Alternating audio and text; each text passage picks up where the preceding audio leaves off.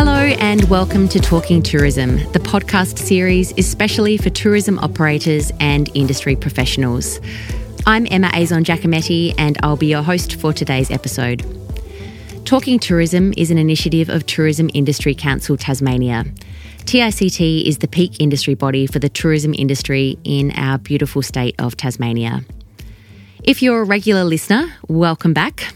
If you're a first-time listener and you enjoy today's episode, there are now over 100 episodes of Talking Tourism available from wherever you get your pods, or you can jump on our website, www.tict.com.au, and stream them directly from the Talking Tourism tab there. We're recording this podcast today on the lands of the Palawa and Pakana, and TICT offers its respect to the Tasmanian Aboriginal people, their elders, past and present, for their enduring care and management of these islands. Today's episode is brought to you by our partner NRMA Expeditions. NRMA Expeditions is one of the largest and fastest growing holders of tourism assets across Australia, and it's recently entered the Tasmanian tourism industry with the acquisition of some of Tasmania's most iconic destinations, including Freycinet Lodge, Cradle Mountain Hotel, Strahan Village and Gordon River Cruises. Thanks to NRMA Expeditions for their generous support of TICT and for helping to make this episode of Talking Tourism possible. Now, we're going to get stuck into today's conversation with Sam Reid. Sam is the co-founder of Willie Smith's Cider Makers, based in the Huon Valley. It's grown rapidly to become one of Australia's leading craft cider companies and the most awarded cider company in Australia. In 2014, Sam became president of Cider Australia, now the leading industry voice for the cider industry, and he's united the category with a focus on ciders made from 100% Aussie-grown fruit. He's also a director on Visit Northern Tasmania's board, and he's the managing director of Duquesne Brewing Co. Now, prior to his current life, working with his passion for great drinking experiences, Sam had a corporate career spanning 15 years and 3 continents, working in senior marketing and innovation roles. And I'm really keen to understand how and why the transition. So, Sam, welcome to Talking Tourism. Thanks for having me. Appreciate you having me on board. Great to have you here. And as I've mentioned, it's a pretty wild ride you've had. 15 years with 3 continents in senior marketing and innovation roles. Now you're doing things with apple cider and beer. What the heck came about to bring you to the bottom of the earth to play around with apples? I think reasonably linear progression almost, I'd say. I mean, I was, I did university in Launceston. I did a commerce degree. I was, very keen to get out of Tasmania like everybody else seemed to be 20 yes. years ago. And so I joined a company called BP, which most people would know, on their graduate program. And what excited me about that is they promised me an international career where I could go and see the world on their ticket. So I thought that sounded pretty darn good. I'm going to give that a go. So 10 years with BP, ending up in the Castrol business, their lubricant business, which was purchased, probably 10, 15 years ago now. And then, so I went from mechanical lubrication to social lubrication when I joined Diageo, which is one of one of the world's leading, probably the world's leading spirits businesses, with brands such as Smirnoff, Bundaberg, Kettle One, Johnny Walker, Talisker, Guinness, etc. So when I returned to Australia, I really thought, what do I love doing? Came to the conclusion I love sport and I loved great drinks. And I thought if I could join an alcohol business, then I could get the best of both worlds, because alcohol is involved in a fair bit of sports sponsorship, I guess. So that was my career journey there. I finished off as innovation marketing manager at Diageo. But whilst I was there, a good friend of mine got in touch. He'd tried to do a cider brand in the past. It hadn't worked. He wanted to get some kind of marketing input, I suppose, marketing strategy, innovation input on it. And we just started chatting. So, one of the things for me, I'd been following the craft beer category as a lover of that for some time. And it was really clear to me that the craft cider category didn't exist. There was lots of sweet, fizzy drinks, ciders on the market, or really, a lot of ciders made by winemakers, which were quite thin and astringent. And so neither of those kind of appealed to me. And I just thought there was a great opportunity to do something, a craft cider, I suppose, which didn't exist at that time. So we got chatting, really thought it needed to be from somewhere, and it needed a great story behind it. It needed to have a great balance in flavour, a little bit of sweetness, a little bit of dryness, just well balanced and rounded flavour, I suppose. Obviously being from Tasmania, the thought of doing something with Tasmanian apples, which, we're obviously been famous for over the years and still are, made a lot of sense. So we met Andrew, my friend and I met Andrew Smithy, my now business partner in Willie Smith's, and we started chatting. And our first catch up was actually walking Mona together and just talking about what could be. Smithy obviously was a fourth generation and is a fourth generation apple farmer. Mm-hmm. And I was marketing, and my friend Glenn was brand and creative. So, after spending the day at Mona together, getting inspired by the many various exhibitions and getting excited about what the future could hold for I suppose, craft cider in Tasmania, we kind of shook hands and decided let's give it a crack. So that was February 2011, and we launched on the 23rd of November the following year. So there was the Tasmania International Beer Fest, I think, was where we launched the product at.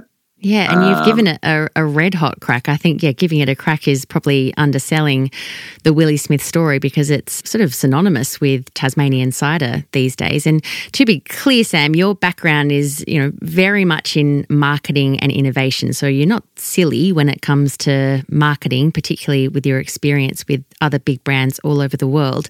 How did you know, or did you do any sort of market research that outside of you thinking there was a gap in the market, that the market actually wanted a craft cider from Tasmanian apples? Yeah, look, I'd love to be able to tell you I'd done lots of research and been a good marketeer, but I love to back my gut as well. Yeah. And I think you can, if you do too much research, people and ask people what they want, they'll tell you what they know, because that's their only frame of reference. Yeah, okay. If you really have a belief in something and a passion about something, I think you can make it happen. And doing Willie Smith's has given me probably even greater confidence that that's the case. And so I actually don't believe in when you're doing innovation and NPD that asking people what they want is a good idea, because you'll get what's already in existence regurgitated back to you. So no, it was gut feel, but obviously looking at major macro trends. I mean, organic has been growing for many, many years. Yeah. Relatively better for you has been growing. Craft was growing. I mean, there's just a culmination of so many of these macro trends coming together that it kind of made sense that it wasn't going to not work in a way. So, yeah. So I guess then as a marketer, your job became convincing people that, yes, they do want this product that didn't exist before. What was that process like did you say 2012 when you first launched the brand? Yeah, well, we were actually really fortunate because we launched at the Taste of Tasmania that year as well. That was our first year. There were 5 other new cider brands on the market that year as well. If I think back, Lost Pippin was one of them. Mm-hmm. Frank's Cider was one of them. Pagan Cider, I think, too. Maybe Sprayton, I think, launched at the same time. So there was actually a little bit of a community of cider producers pushing the story. But the real challenge was, there, and we worked with a gentleman, Chris Thompson, who's the head distiller at Lark. Fantastic to learn from him, where he was, he'd been trying to sell Tasmanian whiskey to the world for a long time, mm-hmm. and he came and helped us out. He was a good friend of Raoul Muir-Wilson, who was our cider maker at the time, who's now at Moo Brew. And he was like, you've got to reach out there and engage them and reel them in. And because, the feedback was, no, I don't like cider. No, I don't like cider. Yeah. And that was really, they people only knew this sweet fizzy stuff or this fairly astringent, pretty, how do we say, obnoxious, offensive type ciders that were on the market at the time. And so, yeah, really just engagement, lots and lots of engagement, getting liquid on lips, I suppose, mm-hmm. was the main focus. And so we took that learning and just really went hard doing events. Well, I don't know, feels like probably for non-stop for about 6 years, really, just getting it out there, getting it in front of people. and importantly, telling the story, because people are interested in stories. They're interested in real people. They're interested in real stories. Yes. And obviously the Smith family have a real story to tell. So I just felt that telling that story and then introducing the product and a different and a unique product along with that story has really stood us in good stead, I suppose. But it's been, I don't know how many times, I've probably told the story a couple of 100,000 times, it feels like, over the years. And eventually we got some traction, and having all those other people come on board, at the same time has helped too. And I think Bill Lark was a bit of a mentor of ours and mine. It made it really clear that you can't do it yourself. If you're growing a category, you need other people, and you've got to support everyone. And we've tried to support everyone and grow a category rather than necessarily just grow our brand at the time, because so you've sort of touched on that community of local cider makers, which has probably grown, I imagine, since that first year. And being so sort of hyper local and having that really Tasmanian theme to it, and the local events being the environment in which you can launch these brands and grow them, arguably Tasmanians really get it, I think, certainly now, that cider can be delicious and it can be a craft product that's really special and really drinkable and, matched with food and all that good stuff.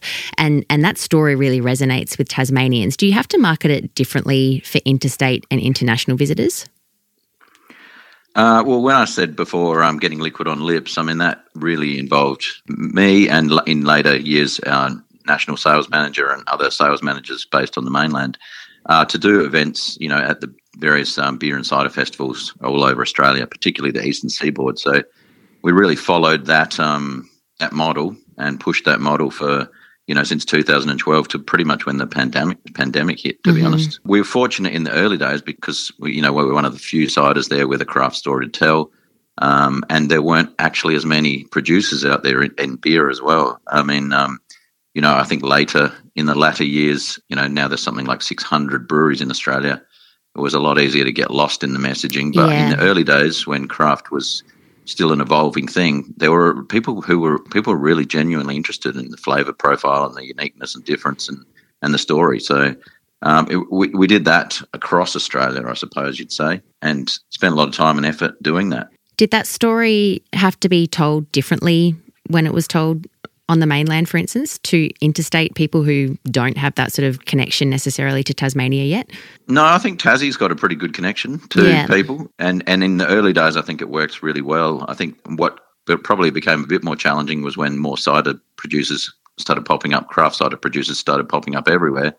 And as you talk about, hyper-local is an ongoing thing, continuing to grow to this day. And so when, you're in New South Wales talking about a Tasmanian cider, but then you've got a couple of people from Batlow and a couple of people from Bilpin. Then people can identify more regularly, I suppose, with the local. So I think that just probably made it a bit more challenging over the years. Just a bit more competitive in that market space, I suppose. But I mean, we still stand by our product as really unique and differentiated. We're not doing festivals and events on the mainland as much since the pandemic. We've seen a significant decrease in our mainland sales because we're very on-premise focused and talking to influencers in the on-premise. Tasmania has a fantastic reputation for quality food and beverage. So talking to the influencers such as the Soms and good bartenders, restaurant managers, chefs really helped us, I suppose, in particular on the mainland, grow our brand. What does that look like? Is that a you or a interstate sales manager going into these venues and actually having a conversation and selling the brand to someone who can then on-sell it to a customer? What's the process there? It's me and our sales guys, absolutely. Guys being, we've had female sales representatives before. It's a combination, I suppose. I mean, the story is always stronger from a founder, but I can only be in so many places at one time, I suppose. So, we've just been fortunate to have a fantastic team. A national sales manager, Mike Connolly, he's unfortunately just moved on now, but was, someone from the wine industry with some really good credentials, a New Zealander passionate about, Tasmania and great quality produce. And so, he can tell the story as well as anyone and built some incredible relationships in the trade. And, we tried to where possible, bring these influencers down to Tasmania, whether it was for the Midwinter Festival or just trade trips where we'd take them around to, for a bit of Tassie love and, head into Lark and Moobrew and show them, what Tassie's got to offer from a food and beverage place. Growing the Tassie brand with those people, I think, was as important in growing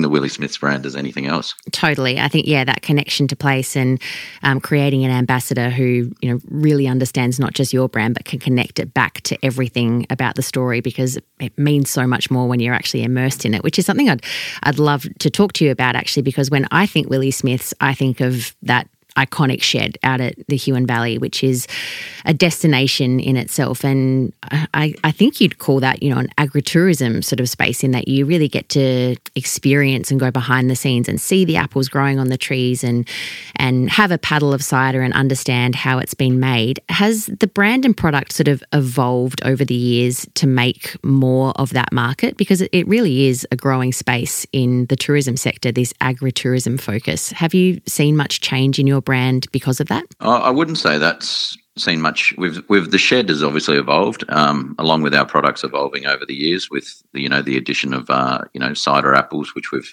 planted and grown ourselves and worked with partners to grow. So cider apples are, I guess, the equivalent of wine grapes. You can't eat them; they don't taste very good, but right. they give you an incredibly diverse range of flavours as well, which we were really passionate about. After I went and spent a couple of weeks overseas touring cideries with Raoul, our cider maker at the time, learning about cider making techniques from Brittany, Normandy, Somerset, Devon, and and northern Spain as well, the Basque region. Cool. So that was really clear that we needed to probably bring in some new cider apples, some new varieties from that trip, I suppose. But in terms of the shed, we always started off with the idea. I actually worked on the Guinness brand, and I'd visited the Guinness storehouse a couple of times in Dublin, and loved the Little Creatures brand, and had visited WA and been there. So it was always really clear for us at the start that the shed was going to be an experience, and our tourism experience for sure. Glenn, our co-founder, said, you guys are actually going to build a tourism destination here, something that's going to be, renowned Tassie-wide and Australia-wide. And we actually, Smithy and I, kind of laughed at him at the time, but he was completely correct. Yeah. And that's, we're really proud of the shed and the team there. And it's certainly evolved a lot from my thinking at the start, where I had envisaged one person doing cheese plates, standing behind the counter and telling the story of over a tasting paddle. Not quite what different. It looks like. No, it's a bit different these days, and that's just evolved organically, I suppose, over the years. No pun intended, with the team, and just having a really clear, purpose, I guess, behind Willie Smiths. We wanted to really show people how good cider can be, and the team's all been passionate about that. We've done a lot of limited releases, unique, different products over the years to show that cider can be as interesting, different, unique, and amazing as any craft beer, any whiskey, and we still believe that to this day, of course. So going from laughing in the face of this is going to be a destination that people actually come to, it's going to be known around the country, to that being your reality, why has it become that? In your mind, how is it that the Willie Smith Shed is that iconic experience and destination? Why do people go out there and visit the shed? Because it's not exactly just in the middle of the city. It's off the beaten track a little bit, takes a bit of a drive, particularly if you're just visiting for a couple of days. But from what I can work out, it really is the sort of place that people want to include on their tourist itinerary. Why?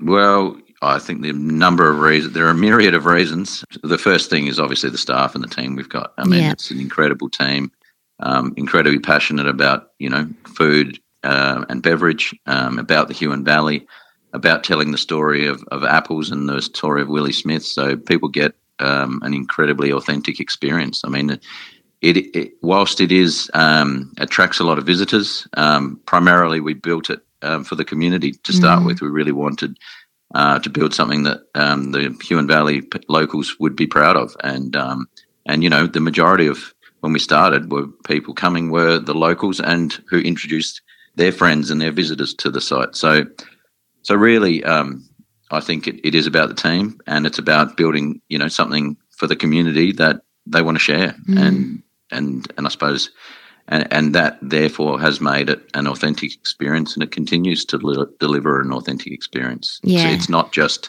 we were very fortunate during COVID to still have the shed and still have local support. We weren't,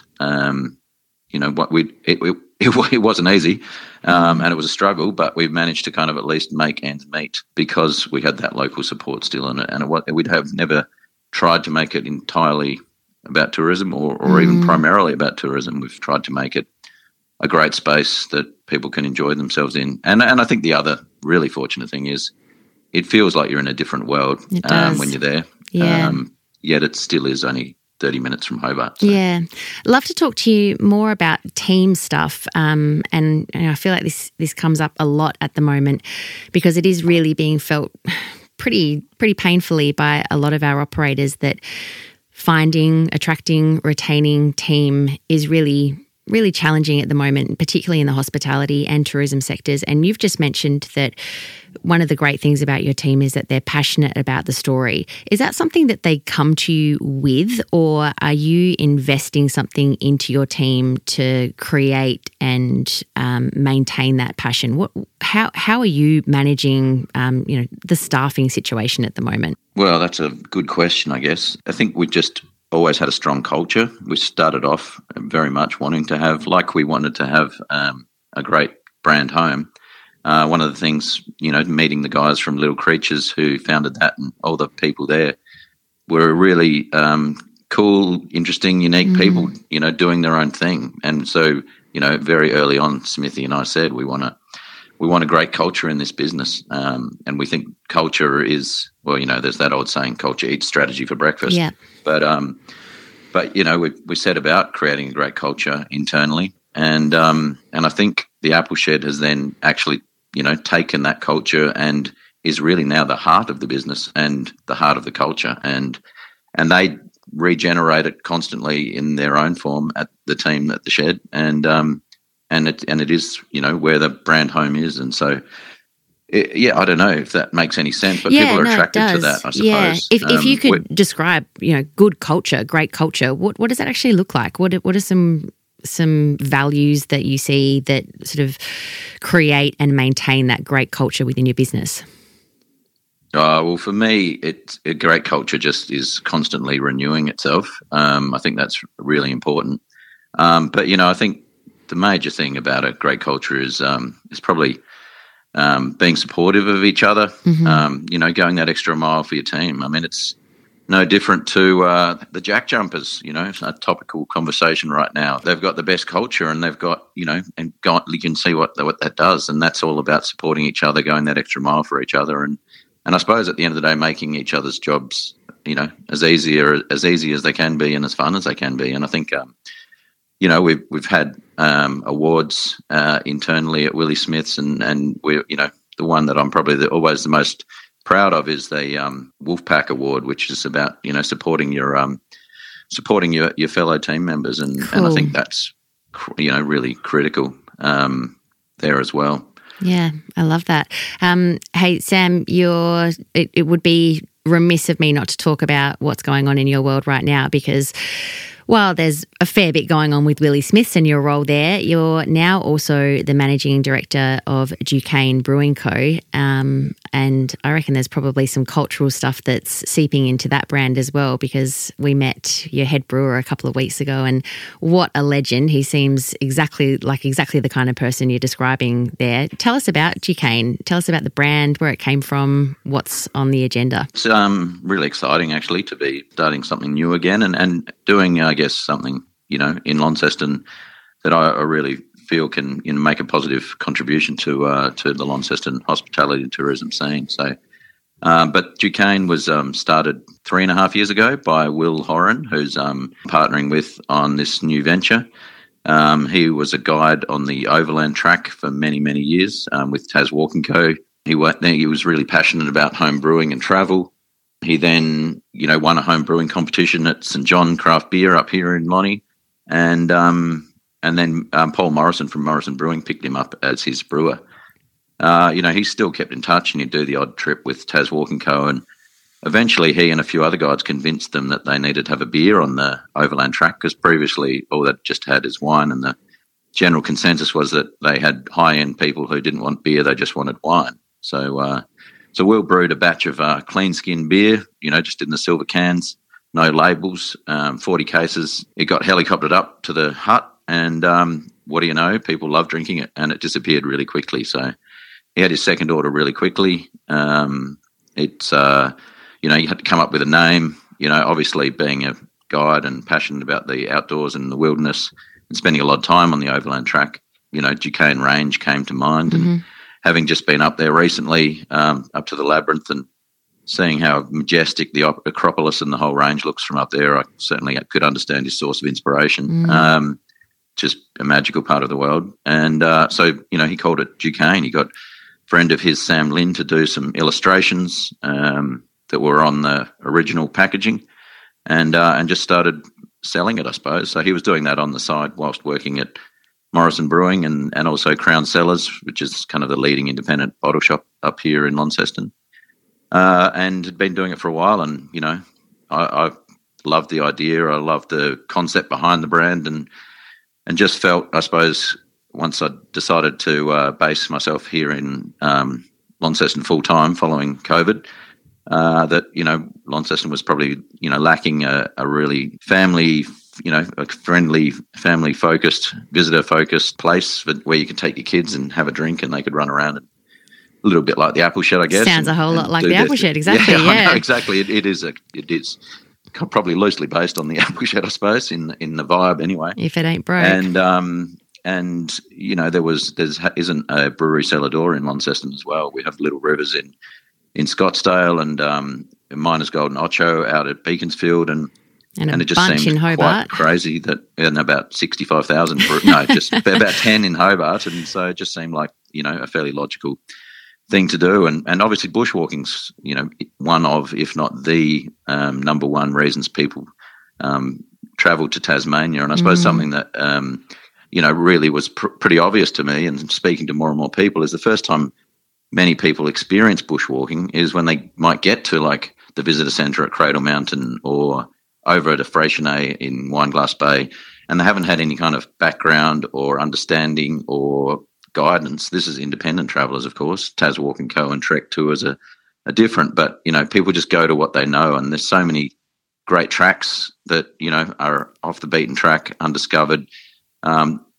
Other than just having to go to Cradle the whole time or Wineglass the whole time. And I guess we just really want to introduce, people of Launceston and visitors to all the other amazing bushwalking that's out there locally, including the gorge on our doorstep, really. We're so fortunate to have that here. And what a way to do it, via beer. Well, exactly, that's right. I thought, let's try and get some health factor in it. I'm not going to do a beard yoga studio, but if we can do beer and bushwalking, they go pretty well together, I was thinking. So, yeah. Do you think that those first beers tasted so good because they were helicoptered in? Does that make a difference? Well, I didn't get to try them, but it's got to be the most exclusive beer drunk in Australia, surely. That is, it would have brilliant. Been, absolutely. Out of a silver tin.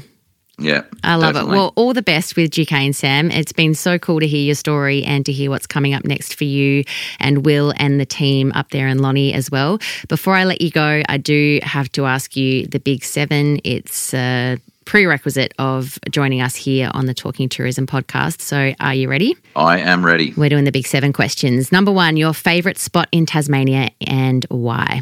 Well, I wanted to just say I wanted to say anywhere, anytime I'm in the thick of a festival vibe, whether it's Dark Mofo, Junction Arts Festival, Huon Valley Midwinter Festival. I mean, that's my favourite spot in Tasmania, to be honest. But if I had to choose a place, I'd probably say the deck on a sunny day at Mum and Dad's place in Bennelong Bay. Amazing. And all the festivals sound great too. What about your favourite travel destination anywhere in the world? Tuscany in Italy. I really think that Tasmania has got a lot of similarities in Tuscany. There's a lot of amazing small producers doing some incredible things. We were fortunate to have some of the oldest architecture in the world And I think we can probably learn a lot from Tuscany in Tasmania, and but they've got an incredible vibe. It's great to be part of all those small producers and surrounded by incredible architecture. So, yeah. They doing any cider or craft beer over there? I was over there actually for my 40th a few years ago, and there was some craft beer starting to come up. Cider was probably just emerging. Well, there you go. They've got plenty to learn from us as well. What about someone coming to Tassie for the first time in their lives? They're asking you the one thing they must do while they're here. What are you going to tell them? Tell them they're dreaming, that there's lots of things they have to do, I suppose. But I don't know. I'd want to understand more about who they are and what they're into. There's so many great experiences to have. I'd hate to tell an art lover to climb Cradle Mountain, and I'd hate to tell a bushwalker to, or a mountain biker to, that they must do Mona. So there's it really depends on what they're into. But we're fortunate to have so many world-class experiences here, and and they keep happening more and more. So that's exciting. Yeah, really well answered. Hey, we're going to put you on the Overland Track, backpack full of GK beers, of course, for 5 days. You're allowed to take 3 other people with you, anyone in the world, famous, not famous, living or dead. Who are they and why? Well, you know what? I've started off with Jim Morrison, the lead singer of The Doors. Mm-hmm. I was always a bit of a fan of The Doors growing up. He was a bit of a teenage hero of mine. I just love to meet the guy, really. He was a real poet. I'd probably find him fairly challenging to talk to these days, I suppose. But I don't know, it'd just be great to spend some time with him and get inside his head. You got 2 others, or is it just Jim? No, 2 others. My dad, definitely. My brother and my dad have been doing quite a few walks over the last few years while I've been doing, quite a few years while I've been doing Willie Smiths. I've been too busy with young children and the business to join them, but whether they've done Kokoda and the South Coast Track, and they've done the Overland Track and a couple of others as well, and so having my dad along to spend some time with him and do some bushwalking with him would be great. And then finally, I think my wife, because we don't get to spend enough time together with our kids, and 5 days without the kids spending that time together would be great. Yeah, nice. This next question might be redundant in light of what you just said about the Doors, but if you're road tripping around Tasmania, what are you listening to in the car? Oh, yeah. Genesis Owusu actually is floating my boat right now. All right, cool. Yeah, he's an amazing artist from Canberra. He's just done his first US and Europe tour. 24-year-old, get on him. He's incredible. All right, you heard it here first from Sam Reid. Thank you so much. When you arrive at your destination, what are you going to have to drink? What's the weather doing? Let's go with something similar to today. So the skies are blue, but it is extremely fresh and crisp out there. Oh, well, it would have to be something local. So, it is going to depend on where I'm at. But, a stout's probably looking pretty good right now then, I would have thought. So, yeah. Nice. Last question for you, Sam. The big one, it's our big debate, and it's about curry Tasmanian scallops. Are they a culinary delight or a culinary crime? Culinary delight. Ross Bakery, scallop pie always makes it on my to-do list when I'm telling people what to do. Maybe that's your must-do while people are in Tasmania for the first time in their lives. Yes, you've got to have a scallop pie at the Ross Bakery if you can. So, yeah. I wholeheartedly disagree, but thank you very much for your opinion. I think at some point we need to do a tally of these and see where we're sitting. Yeah, it would be interesting, definitely. We'll add you to the delight. Thank you so much, Sam, for your time. Really appreciate it. And to our listeners, thank you for listening to today's episode of Talking Tourism. Remember, you can subscribe to hear more episodes. We're releasing them roughly every 2 weeks, and we'd love for you to also let a friend or a tourism colleague know about Talking Tourism so that they can check our podcasts out as well.